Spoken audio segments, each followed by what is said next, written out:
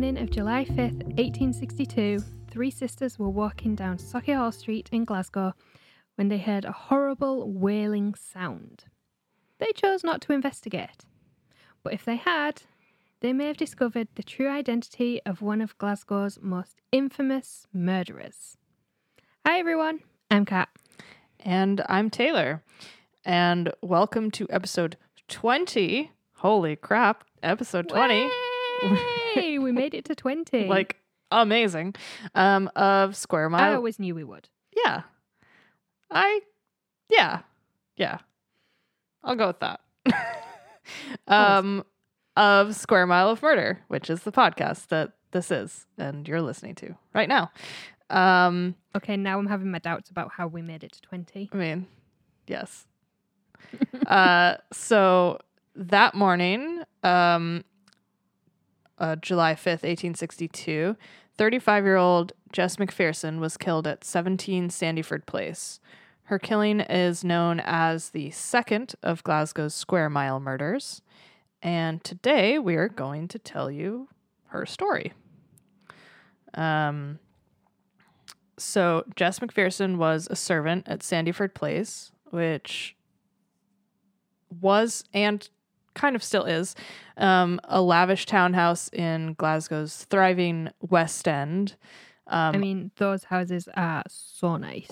They are real nice. Way out of our price ranges. Oh yeah. And we'll be sure to put up the like Square Mile Murders map on the website so you can see like where this case takes place in relation to the last one, the Madeline Smith Pierre Langelier case. Pierre-Emile Langelier. Someday we're going to learn how to say his name, but not today. But you just got to kind of say it with confidence and try and sound sexy. That's all French is. I was going to say that's very French. But basically, when we're talking about like Glasgow's thriving West End, we're talking about Sauchiehall Street, which was the West End in the late 1800s and is now now the city centre. Yeah. So bear that in mind. Yeah. So in 1862, 17 Sandyford Place was owned by the Fleming family, and 3 generations of the family lived in the house. John Fleming lived there with his son, also John Fleming, not confusing whatsoever, and his sister and his father, James Fleming. And John Fleming was a well-respected accountant in Glasgow and sort of had built his business in the city. Right. So James Fleming is the eldest. Then you've got 2 generations of Johns. Yes. And a sister who I could not find her name. And also, like, is she a middle generation or I think so it goes James Fleming, John Fleming Sr., his sister, and then John Jr. And John Fleming was a widower. Okay. So I don't know what happened there. Also, the sister never gets mentioned again. So I could not find her name. Just some Victorian age sexism bullshit. Well, and like you'll see why it's kind of weird that she's never mentioned again. Like if she lived in the house, I don't know where she is in all of this. So it's kind of strange, but so Jess McPherson had been a servant for the Fleming family on and off for several years. She had spent 18 months working in Manchester and had also spent some time outside of domestic service when she set up a shop with a friend. But she ultimately returned to Sandyford Place to work for the Fleming family. She reportedly had 2 illegitimate children, one of which was stillborn. It is not known what happened to her second child, but the timeline of her absences from Sandyford Place may line up with the birth of these babies. By all accounts, Jess was well liked and respected both by members of the Fleming family and the other servants at Sandyford Place. She was known to be very capable and had a reputation for standing up for herself. Good on you, lass. Yeah. In one instance, Jess was on the receiving end of some unwanted attention from a police officer, and in response, she managed to pin him to the ground. Nice. Right? I just I want to see, I wish I could have seen that happen because I feel like that'd be so badass. It's like, shut the Yeah. fuck up, pinned to the ground. Oh my God, right. So, obviously, the last couple of weeks has been all this debate about statues. Mm-hmm. I saw a picture of, there's one, I think it's in, I want to say Copenhagen. Might not be. It's in one of the Scandinavian capitals. And it is of a woman who she basically beat up a Nazi with her handbag. And so this statue is of her stood one foot in front of the other, poised about with her handbag up behind her head, ready to Oh my God. to whack him on the head with her handbag. That sounds amazing. And I'm like, yeah, all statues should be like that. Oh no, every city should have one angry purse wielding lady. So James Fleming, the patriarch of the family, was commonly known around town, and I love this, as Old Fleming. Everyone just called him Old Fleming. But right, he had a different name to his son and grandson, so if anybody needed a nickname, it wasn't him. I know, it should have been Young Fleming. Yeah. But alas, it was Old Fleming. He was originally from Aberdeenshire and worked as a handloom weaver. And he managed to work his way up by starting his own manufacturing business and investing in a portfolio of properties. And though, through his work throughout his life, the family became a sort of fixture of Glasgow's high society, Old Fleming was known as a rather rough man in the descriptions of the time. He spoke Doric, much to the embarrassment of his family, and Doric is a dialect of Scots spoken in the northeast of Scotland, so Aberdeen area. They do talk weird up there. Yeah. So, although, right, since with having lived in Glasgow, now all other Scots or Scottish accents sounds weird to me. Yeah, I know. And it's the Glaswegian that sounds normal. Which is funny because it's one of the more unique patterns. Yeah, unique. Let's go with unique. But yeah, so he spoke as most people in all the reading I did for this episode, it's he spoke the Doric, which his family wasn't fond of. It was not proper to speak the Doric. So Snob. and Old Fleming also liked his alcohol. Another Scottish trait. Yes, very much so. But he had some more unsavory personality traits besides just liking a tipple and not perfectly speaking the Queen's English. Old Fleming, who was either 87 or 78 in 1862, we don't know which exactly because at the trial he claimed to be both ages under oath. Go figure. As you do. Yes. So Old Fleming had a reputation for being, quote, overly friendly and overly tactile with female servants, which is one way of saying Old Fleming was a regular old sexual harasser and assaulter. In fact, we know this because he had been brought before the members of his church, the United Presbyterian Church in Anderston, for his association, we'll say, with one of the family's previous maids, Janet Dunsmore, whom he had gotten pregnant. And during this sort of hearing before the church, I couldn't really find a lot of details about what exactly happened, but the church charged him with fornication and rebuked his behavior. Clearly it didn't do much to stop him, but there you go. Yeah, because the church has so much authority when it comes to law enforcement. Yeah. But that's what you get when you're a high society member in the 1860s. You just get told off by the church.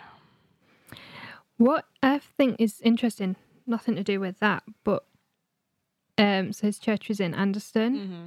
So obviously that was part of like the upper class West End. Mm-hmm. That is the area where Peter Tobin was living when he killed Angelica Cluke. Yeah, that's right. Was it 2005? 2003, maybe? One of those. In the early to mid 2000s. Yeah. And by that point, so that's obviously nearly 140 years later, Mm-hmm.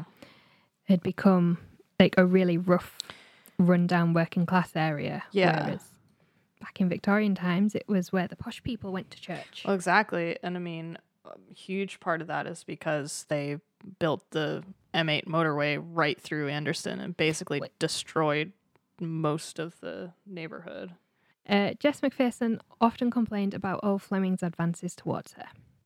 This included one time when he came into the servant quarters and got into bed with her. He also apparently kept pestering Jess to marry him. Like, no, you're an old man, go away. He's really fucking old. Even if he's 78 and not 87. Like, she's 35. He's an old, yeah. He's more than twice her age and he's just an old drunk. Yeah, basically. So Jess McPherson was good friends with Jessie McLachlan, who was originally from Inverness, but she left Inverness at the age of 15 and went into service in Glasgow, where she worked for the Fleming family. So Jess and Jessie worked together for the Flemings for a while before Jessie moved on to work in other households. But Jessie remained close with Jess and often visited her at Sandyford Place. This is going to get confusing. It really is. I tried really hard. But it's, yeah. It's also confusing because in some of the like court transcripts, people refer to Jess as Jessie. And it's just like, stop it. Okay. In 1862, Jessie was 28 years old and was married to a cargo shipmate named James. And they lived in the Broomielaw, which is an area of Glasgow on the bank of the River Clyde that housed the wharfs and was one of the heart of the city's shipping industry. Because James was often out at sea, Jessie was often left alone with the couple's 3-year-old son. James didn't make much money as a seaman, and the couple had to supplement their income in other ways to stay afloat. They took in lodgers, and Jessie regularly pawned possessions for cash to get them through the month. But despite monetary struggles, Jessie had a taste for the expensive. Who doesn't? And often had an eye on luxurious clothes she definitely couldn't afford. Yeah. Again, who Who doesn't? So John Fleming and his son, young Fleming, gonna make it happen, often left Glasgow for their holiday home in Dunoon. And on the weekend of July 4th, 1862, they set off for Dunoon, leaving old Fleming in the house at Sandyford Place alone with Jess McPherson. At around 10 p.m. that night, Jessie McLachlan made her way over to Sandyford Place to meet up with Jess. This is going to get confusing. Jessie, on her way over to see Jess, brought rum and biscuits with her. And during the course of catching up, old Fleming joined the two women in the basement kitchen in the house.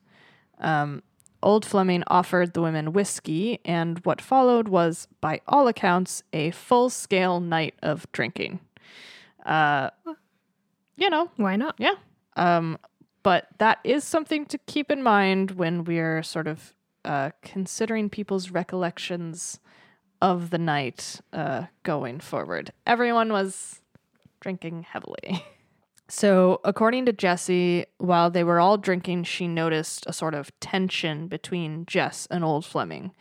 And though they displayed no outright hostility, it was clear that there was some sort of ill feelings between the two. Old Fleming ran out of whiskey. So that's how much they were drinking. They ran out of whiskey. In Scotland. Yeah. In a rich people's house. Yeah. And he loved his whiskey, so you know he had enough. So he sent Jessie out to North Street to buy some more. But when she got to the shop, they were out of whiskey, so she returned to the house empty-handed. When she got back, she tried to let herself in, but found that the door was locked. So she had to knock for quite a while, and eventually Old Fleming came and opened the door. The two went back into the house, and Jessie was surprised when she didn't see Jess anywhere. And as they got further into the house, Jessie heard groaning and found Jess in her basement bedroom, lying on the floor, seriously injured. Jess's brow and nose had both been cut and were bleeding profusely. Jessie quickly went to her friend's side and tried to help, but Jess was badly hurt and most likely in shock already. Jessie told Old Fleming to get some water, and she then washed Jess's face, washing away the blood. This helped Jess to come to her senses a little bit, and Jess asked to be moved from the floor to her bed. But Jessie wasn't able to move her friend alone, so she had Old Fleming help her. Jessie did her best to clean her friend up, and in the process ended up getting blood all over her clothes. So she ended up taking off her shoes and stockings to wash them. And Jess started to feel a bit better and told Jessie that while she'd been out looking for whiskey, Old Fleming had made advances towards her, and when she rebuffed him, he'd attacked. Lovely. And men just delightful. Yeah. So, Old Fleming refused to let Jessie call a doctor. He didn't want to have to explain what had happened and what he had done to Jess. But Jessie wasn't put off. She put her shoes back on and tried to leave the house to find a doctor, to find help for her friend.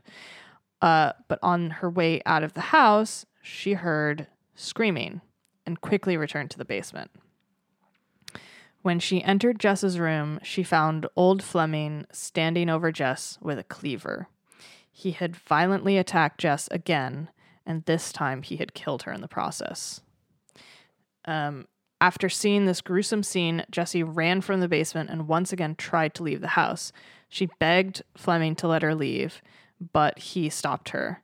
He told her that she couldn't leave now because she had been a part of a murder, and if she left now, they'd both be held responsible. I mean... Dude. Yeah. So Old Fleming then bribed Jessie to tell police that the murder had been committed by a stranger. He gave her £1 and 7 shillings, some silver from the house's collection, and some of Jess McPherson's good clothes. And he wanted the murder to look like a robbery that had resulted in a murder by accident. He also made Jessie swear on the Bible that she wouldn't tell anybody about what she had seen in the house that night, and warned her that if she did tell anybody, she would be considered as guilty as he was, which, of course, is not true. But she certainly could have believed him, probably not being up to date on the law. Yeah, if her, at the age of 15, she'd gone into like domestic service, it's fair to assume she would have been from like a lower or working class. Yeah. So. And when this old rich guy is telling you, yeah, you'll be in trouble, like, surely, Yeah, you're not gonna know better, are you? Yeah. So Jessie took the things that Old Fleming had given her and left him alone in the house. So Old Fleming then spent the weekend alone in Sandyford Place with Jess McPherson's body in the basement. Delightful. Yeah. He didn't try and get help. He just left her there and went about his weekend. Now, Normally, nobody in the Fleming family would answer the door themselves because that was Jess's job, because she was a servant girl. Yep. But at one point on Saturday morning, the milk boy called at the door and old Fleming answered. He also spent some time over the weekend clearing up the house, including trying to clean up the large amounts of blood that were all over. But he didn't manage to clean it all up. And why would he if you've always had like a servant to clean everything up? He's clearly for you? not good at that. Suddenly you have no idea how. You don't know how to clean, and you definitely don't know how to get rid of bloodstains. No. He burned the shirt he had been wearing on the Friday night. On Saturday, another servant who sometimes helped Jess with scrubbing the house showed up at Sandyford Place, as well as one of Jess's friends who called twice over the weekend. Old Fleming turned them away, never once explaining Jess's absence. And he also attended church twice on that Sunday. Maybe he was trying he has to. a lot to be. He has a lot to repent for. Exactly, trying to absolve some guilt, perhaps. So I think you need to go more than twice. Yeah. John Fleming and his son returned from Dunoon on Monday and went straight to work. After work, they returned home and were shocked to find old Fleming answering the door instead of Jess. The old man told them she had cut or gone away, and that he hadn't seen her since Friday. He said he didn't know where she was and mentioned that her bedroom door was locked. John Fleming Sr., or Big John, as Taylor's trying to make a thing, found a spare key and opened the door. And there they found Jess McPherson's body on her bloody bedroom floor. Big John told old Fleming to call the police, which the old man then did. So, when the police arrived, old Fleming denied all knowledge of the attack. But he did say that he had heard some strange noises on Friday night. He explained this away by pointing out the large area of, quote, waste ground behind Sandyford Place that was frequented by drunks and sex workers. And he told police that he had chalked the noises up to the usual goings-on at the waste ground. He said that he had heard the noises, sat up in bed, and checked the time on his watch, but had decided not to investigate any further. Of course. I mean, I kind of understand that when, cause obviously I lived in the East End of Glasgow, we had sirens, because we were near the Royal Infirmary, Yeah. we had sirens going past every 5 minutes. So after a while, Just kind of tune it out. you get used to it. You're not in like a hyper aware state. It's like, siren. Yeah, so he didn't investigate the strange noises. Which, like, in any other circumstance, not strange. When he's just committed a murder, Yeah. a little bit strange. So the police search turned up blood in the kitchen and the lobby of the house. I think it's the lobby of the house. It just said I lobby. mean, you'd assume that would just be like the entry hall. Yeah. And they also found some of old Fleming's shirts, which he kept in a room in the basement because he liked to hang out with the servants because he was so, quote, rough that he didn't like to, the rest of his family didn't like to hang out with him. I don't blame them. Yeah. So a couple of his shirts had spots of blood on them. And the police also noted that some of the family's silver-plated spoons and forks were missing and that some of Jess's dresses were missing. So the police placed newspaper ads about the missing items in an attempt to find them, and soon a pawnbroker alerted police that he had some of the pieces of missing silver in his shop and that they had been pawned by a woman named Mary MacDonald. The police followed up this lead and found out quickly that Mary MacDonald was in fact Jessie McLaughlin. Jessie had returned to her lodgings in the Broomy Law at 9 a.m. Saturday morning. So this is Saturday morning following the murder. Yeah. She was let into the house by one of her lodgers, Mrs. Campbell. She realised she needed to get rid of the blood-stained clothing that she'd been wearing that night, as well as the clothing she'd taken from Jesse's room, and her solution was to send a trunk containing her blood-stained clothes to Hamilton under the name of a person who didn't exist, thinking that it would just never be collected. So she sent a similar trunk full of Jesse's clothing to Ayr. These were, of course, later found by police. How many items of clothing did she take if there was like 2 trunks worth? Like a couple dresses, I think. But but you know, dresses had, you know, lots of layers. true. And they were big. But you'd also so look a bit that's weird kind of carrying what I all that figured. through Glasgow at 9 o'clock in the morning. You would think, right? I don't know how she carried it. She also asked her husband James to dispose of some of the things from Sandyford Place.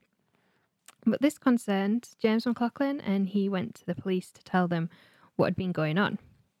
And all these actions focused further scrutiny on Jessie. During the post-mortem exam, doctors noted that Jess Macpherson had 40 hack wounds on her head, face and neck. Her forehead bone had been split. So I assume that means her skull had been split. Yes, it said forehead bones specifically. Skull would have been an easier way to say that. And she had numerous defensive wounds on her wrists. Doctors determined that Jessie's wounds had been inflicted by someone who wasn't very strong, most likely a woman or an older, weak man. We know both of those. If only she hadn't been in the company of one of each of those. Yeah, exactly. 3 days after the murder, Old Fleming was arrested and taken in for further questioning. He continued to deny having anything to do with the murder. His story was that he had gone to bed on Friday, hadn't seen Jessie McLaughlin at all that night, and had woken up the next morning to find that Jess Macpherson was gone. Meanwhile, the police continued to investigate Jessie McLaughlin. They started to look for reasons she might have had to steal from her friend, and the police settled on the McLaughlins' money struggles as an adequate motive for the crime. They found several tickets for pawned items in her home and began to build their entire case around the idea that the murder had occurred while Jessie was trying to rob Jess. I mean, I can understand where they're coming from with that. Rich people were automatically thought of as being better or having a better character than poor people. But like also, it wasn't super uncommon for people to have to pawn stuff in this time, especially if they were, you know, working class or lower class, just to be able to get through the month. Yeah, I mean, that's still a common thing now. Yeah. And so, like, yes, I think they found like 42 pawn tickets in their flat, which is like a lot. But had some of that still, stuff been bought back and then pawned again? Probably. It's not 42 different items. Yeah. So. It's not like she just brought up her 42 items every month and then. So, but in any case, that's what they settled on. They decided that's enough of a motive for murder. Now, for Jessie's part, every interaction she had with the police didn't do much to help her case. Of course not. She made several different statements to police over the course of the investigation, each of which contradicted the last. In one, she told police that Old Fleming had asked her to pawn the items to help him pay for a holiday. But police pointed out that Fleming had plenty of money in the bank and could afford any kind of holiday he wanted without pawning anything. And pretty soon, Jessie's contradictory stories led police to believe that she was guilty. And like every time she would lie, the police already had the evidence to prove that she was lying. Yeah. So like she'd say, "Oh, I've never seen those dresses," and they'd be like, "You mean this dress that is yours, literally?" So the thing was, Jessie wasn't just lying to save herself. Later statements indicate that she was trying to uphold the deal, so-called deal, that she made with Old Fleming to never tell anyone what had happened that night. And she thought that he was holding up his end of the bargain too. Yeah. Don't trust rich people. Don't trust drunk old men who don't know their own age.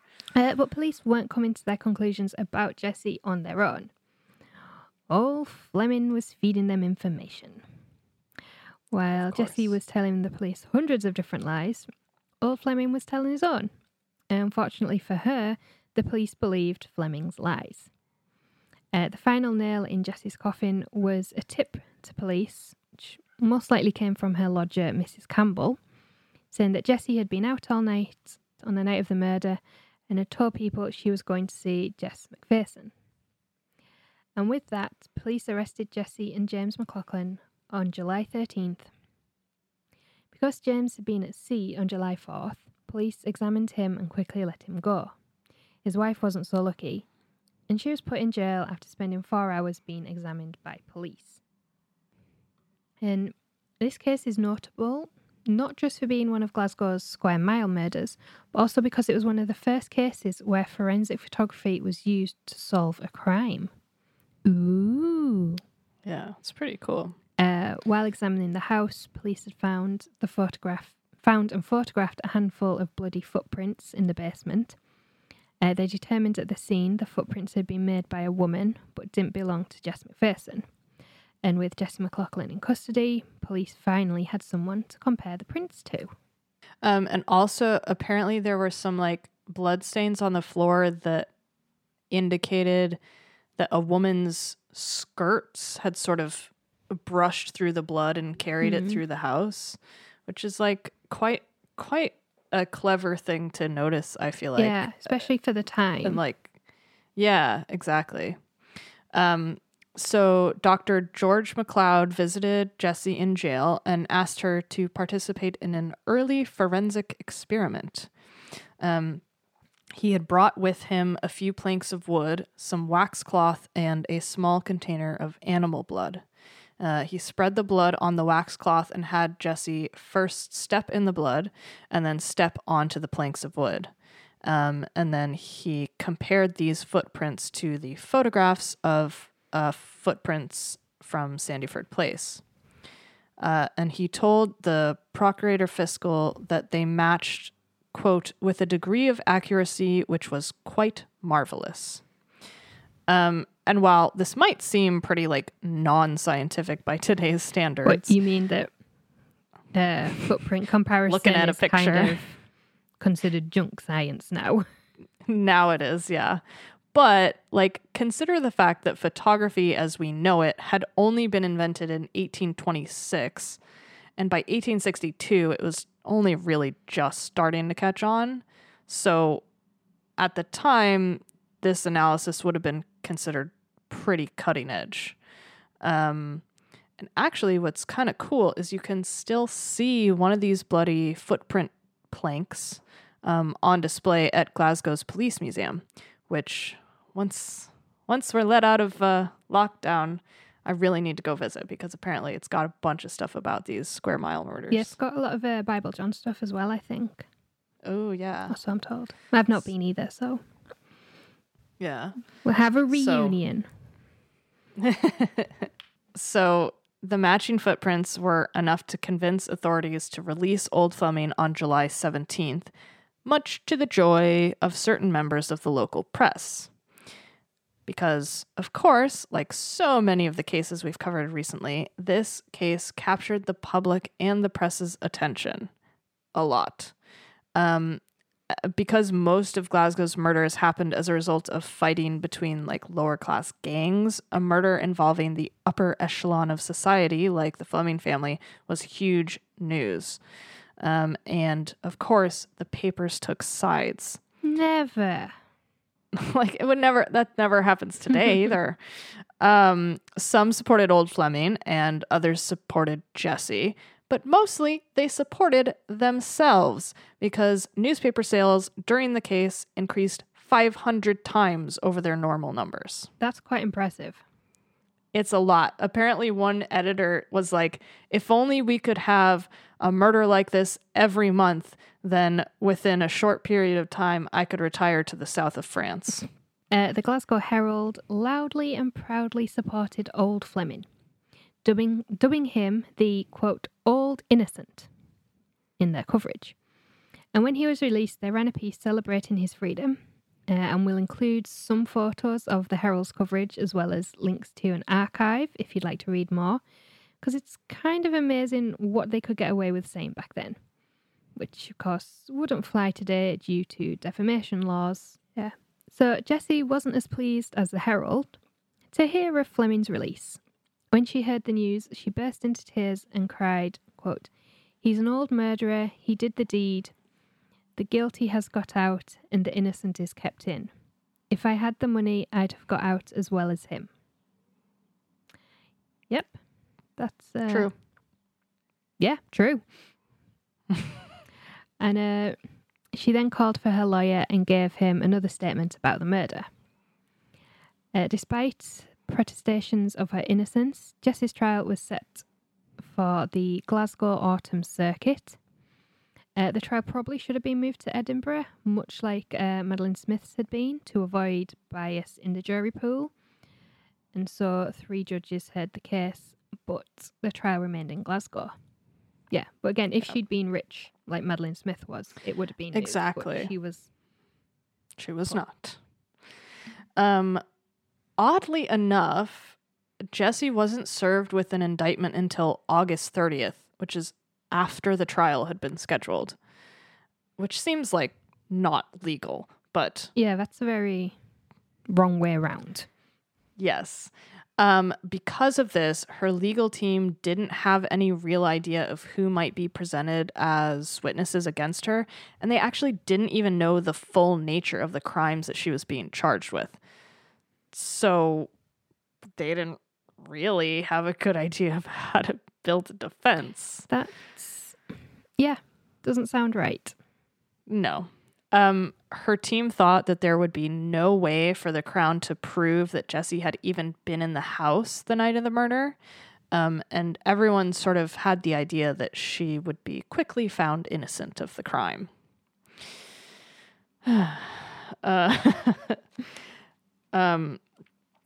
Jessie's trial began on the morning of September 17th, 1862, at the Old Court in Jail Square, which is now called Jocelyn Square, and is actually where Glasgow's High Court is today. The presiding judge was Lord Deas, who was apparently so eager to sentence people to death, he was known as, quote, Lord Death in the Court of Session in Edinburgh. That doesn't sound like a good and impartial judge. No, it does not, does it? So the Crown's first witnesses were John Fleming and his son, Little John, who testified about finding Jess McPherson's body. And then the Crown called the next witness, James Fleming. Ugh. And this sent a shockwave of excitement through the packed court. Old Fleming gave his testimony in his Doric tongue, and all court records actually recorded this verbatim. His testimony is long, and Mr. Adam Gifford, who was one of the prosecuting attorneys, often had to fight to get a word in edgeways. Old Fleming told the court he had seen Jess McPherson in the house during the day on July 4th. He said he left her working away in the kitchen when he went up to bed. A loud squeal woke him at exactly 4 a.m. Remember, he had checked his watch. That's not the first thing I do if I hear a noise and it wakes me up in the night. I know, check what time it is. And also, apparently, during the trial, the attorney asked him, does your watch usually run on time? Does it keep time well? And he was like, of course it does. It keeps exact time. So. But he wasn't too worried about the noise and went back to sleep. He said he was surprised when Jess didn't bring up his usual porridge by 8 a.m. on Saturday morning. He Said he got out of bed around 9 a.m. and knocked on Jess's bedroom door, but got no response. During his testimony, Old Fleming said that on Sunday the milk boy came round to the house, but he didn't answer the door. Upon cross-examination, Mr. Andrew Rutherford Clark, who was Jess McLaughlin's chief counsel, pressed Old Fleming about the milk. He got Fleming to admit that the milk boy had come on Saturday. Later in the trial, the milk boy testified that Old Fleming had opened the door to him at the usual time of 7:40 a.m. on Saturday morning, and that Old Fleming had been fully dressed. If he didn't answer the door, how would he know that the milk boy had been? Well, exactly. And in one of the questions, he was asked that. He was like, the lawyer was like, well, you didn't answer the door, so you assumed it was the milkman? And he's like, oh, yeah, I figured it was probably the milkman. So a lot of the prosecutors sort of helping him with his testimony there. And then came the most dramatic moment of the trial. Clark asked Old Fleming, quote, "Why did you not let Jesse open the door when the milk boy came?" Fleming responded, "No, this is in his dialect, so forgive what's about to come out of my mouth, but I'm going to do my best." I am looking forward to this. "Jess, you ken, it was all over with Jess afore that. On Saturday morning, you ken, Jess was deed. She couldn't open the door when she was deed." And in a lot of Scots dialect, ken means know. Yeah. So you ken means so, you know. You know. So, Jess, you know. She was deed. She was deed. She was dead by Saturday morning. Now, this, of course, sent a titter throughout the crowd. And when Mr. Clark asked Old Fleming if he knew Jess was dead when he opened the door to the milk boy, he loudly and quickly responded that he did not.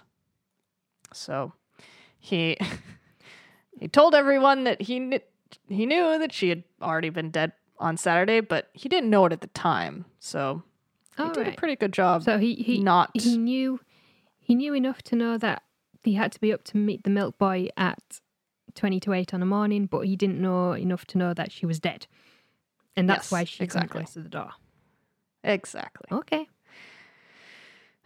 So, besides Old Fleming's testimony, the prosecution's case rested largely on the McLaughlin's money troubles, pointing to the pawn tickets that were found in their home. The defense tried to bring in evidence of Old Fleming's previous sexual harassment and assault of Janet Dunsmore by questioning Mr. John McAllister, who had seen Old Fleming on his way to church that Sunday. Clark asked Mr. McAllister if he had ever heard anything negative about Old Fleming's character. McAllister replied that he hadn't before hearing about Fleming's involvement with the murder in the papers. And McAllister began to say that he had learned that Old Fleming had been brought before the church for his previous behavior.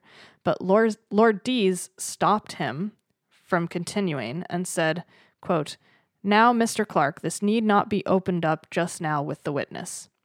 And for some reason, Mr. Clark didn't push the matter and sat back down. Wanker. Yeah. So the judge has literally said, "No, we do not need to talk about this. The witness does not need to testify about this thing that we definitely do not want him to testify about." Yes. Yeah. And actually, the judge, when Fleming was being cross-examined, the judge just dismissed Fleming from the witness stand at one point. He was just like, "I think that's enough. Mr. Fleming, you can go now." No. Yeah. So instead, the only mention the defence managed to get in about Old Fleming's prior predatory behaviour came in the form of testimony from Jess McPherson's friend, Mrs. Mary Smith. So Smith had met Jess out on Sauchiehall Street on Sunday, 29th of June. At that time, Mrs. Smith and her husband noticed that Jess was looking ill, to which Jess responded, I don't feel very happy or comfortable with old Mr. Fleming. He's actually an old wretch and an old devil. She continued that she would call on Mrs. Smith another time because she couldn't say more in front of Mr. Smith. The morning the jury was to start deliberating, Lord Deas entered the courtroom carrying the black cap, which judges wore when sentencing someone to death, in his hand, and he placed it on the bench in front of him. Lord Death then addressed the jury. He started at 10:30 a.m. and didn't finish until 2:25 p.m. He talked for nearly 4 hours. Yeah. And like we talked about last week with Lizzie Borden, this address to the jury heavily favoured one side's argument. Because who needs judges to be impartial, right? Yeah, it's fine. But unlike the Lizzie Borden case, which sounded like part of the defence's argument, this jury address was essentially a re-argument of the prosecution's case. In fact, many people thought that Lord Deas' address was a better presentation of the Crown's case than the prosecutors had been. Which is that always is good. not what you want in your judge. Not so much. The jury deliberated for 15 minutes. It's quite possible that they took a hint from Lord Deas' black cap because they brought back a unanimous verdict of guilty. Following the verdict, Jessie McLaughlin signalled to her lawyer and had a quick conversation with him. Lord Deas then asked whether Jessie had anything to say in her own defence against the verdict, and Mr. Clark said, "My lord, I understand that the prisoner desires to make a statement before the sentence is pronounced, either by her own lips or to be read by someone for her." Lord Deas agreed to this. Jessie threw back her veil and stood up in the dock and said, "I desire to have it read, my lord. I am as innocent as my child, who is only 3 years of age at this date." She returned to her seat and Mr. Clark read out the statement that Jessie had given to him in the jail after finding out old Fleming had been released. Now, this statement laid out all of the events of July 4th. The drinking, the tension between Jess and old Fleming, finding Jess's body on the floor, taking her shoes off because they were covered in blood, begging old Fleming to call a doctor, that scream from the other room, and old Fleming standing over Jess McPherson with the cleaver. Her statement laid out Fleming's bribes and how he swore her to secrecy. It included everything. And this is considered to be the most accurate account of the murder and the most truthful of all of Jessie's statements. It took Mr. Clark 40 minutes to read Jessie's statement out in court, and as he did, everyone in the courtroom buzzed with excitement. The only one who didn't seem affected by the statement was Lord Deas. When Clark finished, Deas quickly proceeded to sentencing. He said that Jessie's statement proved that she had spent all night at Sandyford Place, and that this actually solidified her guilt. Yeah, clearly. Yeah. He said, quote, "In the course of that night, at what precise time and what precise manner we do not know, probably when she was asleep, you did attack her with that cleaver we saw here or some other deadly instrument. You chose to put in a defense to the effect that a gentleman whose character up to this time had been quite unstained was the murderer." Apart from all the sexual harassment and assault of all the servants. Yeah. Except for that. You have chosen to repeat that statement now with all the details to which we have just listened. There is not upon my mind a shadow of suspicion that the old gentleman had anything whatever to do with the murder. He also went on to say that her post-conviction statement was nothing more than, quote, "wicked falsehoods," and that someone convicted of murder will say anything to save themselves. Lord Deas then put on the black cap and ordered that Jessie McLaughlin be returned to prison and fed a diet of bread and water only until October 11th, when she would be hanged. He ended with, "And may God Almighty have mercy on your soul." In response, Jessie cried, "Mercy, aye, he'll have mercy, for I'm innocent." Mic drop. Yep. And indeed, despite Lord Death's harsh words, many people agreed that though Jessie had clearly been part of covering up Jess Macpherson's death, she was most likely innocent of her murder. Though public opinion had been divided, it started to swing in Jessie McLaughlin's favour, and many believed she hadn't gotten a fair trial. After much public outcry, on September 30th, a private investigation into the case was launched. This led to the Home Office sending a letter to the Lord Provost of Glasgow ordering Jessie's execution to be stayed until November 1st. The Sheriff of Haddington opened an inquiry, which resulted in Jessie's sentence being commuted to life in prison. She was taken to Perth Prison and held there for 15 years. By all accounts, she was a model prisoner and continued to maintain her innocence. She was released from Perth Prison on October 5th, 1877. Now, by then, Old Fleming was long since dead and buried in the churchyard in Anderston, which, like we said before, was destroyed by the M8 motorway when construction started like 100 years later. Oh, so you mean his restless soul may now just wander purgatory for all eternity because he doesn't have a burial place, a final anymore. resting place. What a bummer. Feel sorry for everyone else in that graveyard, but not him. Not him. Lord Deas had also died shortly after the trial. Now, James McLaughlin, Jessie's husband, had emigrated to Australia soon after Jessie was sent to Perth. And that's all I could find about him. Like, I don't know. He seemed to have just left their kid. Dude. Yeah. No. Yeah. So Jessie was 44 years old when she was released, and she met up with her son, who was by then 18. That's good. I'm glad that she got to meet up with us. Yeah, to reunite with him. She initially went to Greenock, which is up the Clyde from Glasgow. Clyde. Down the Clyde. One way.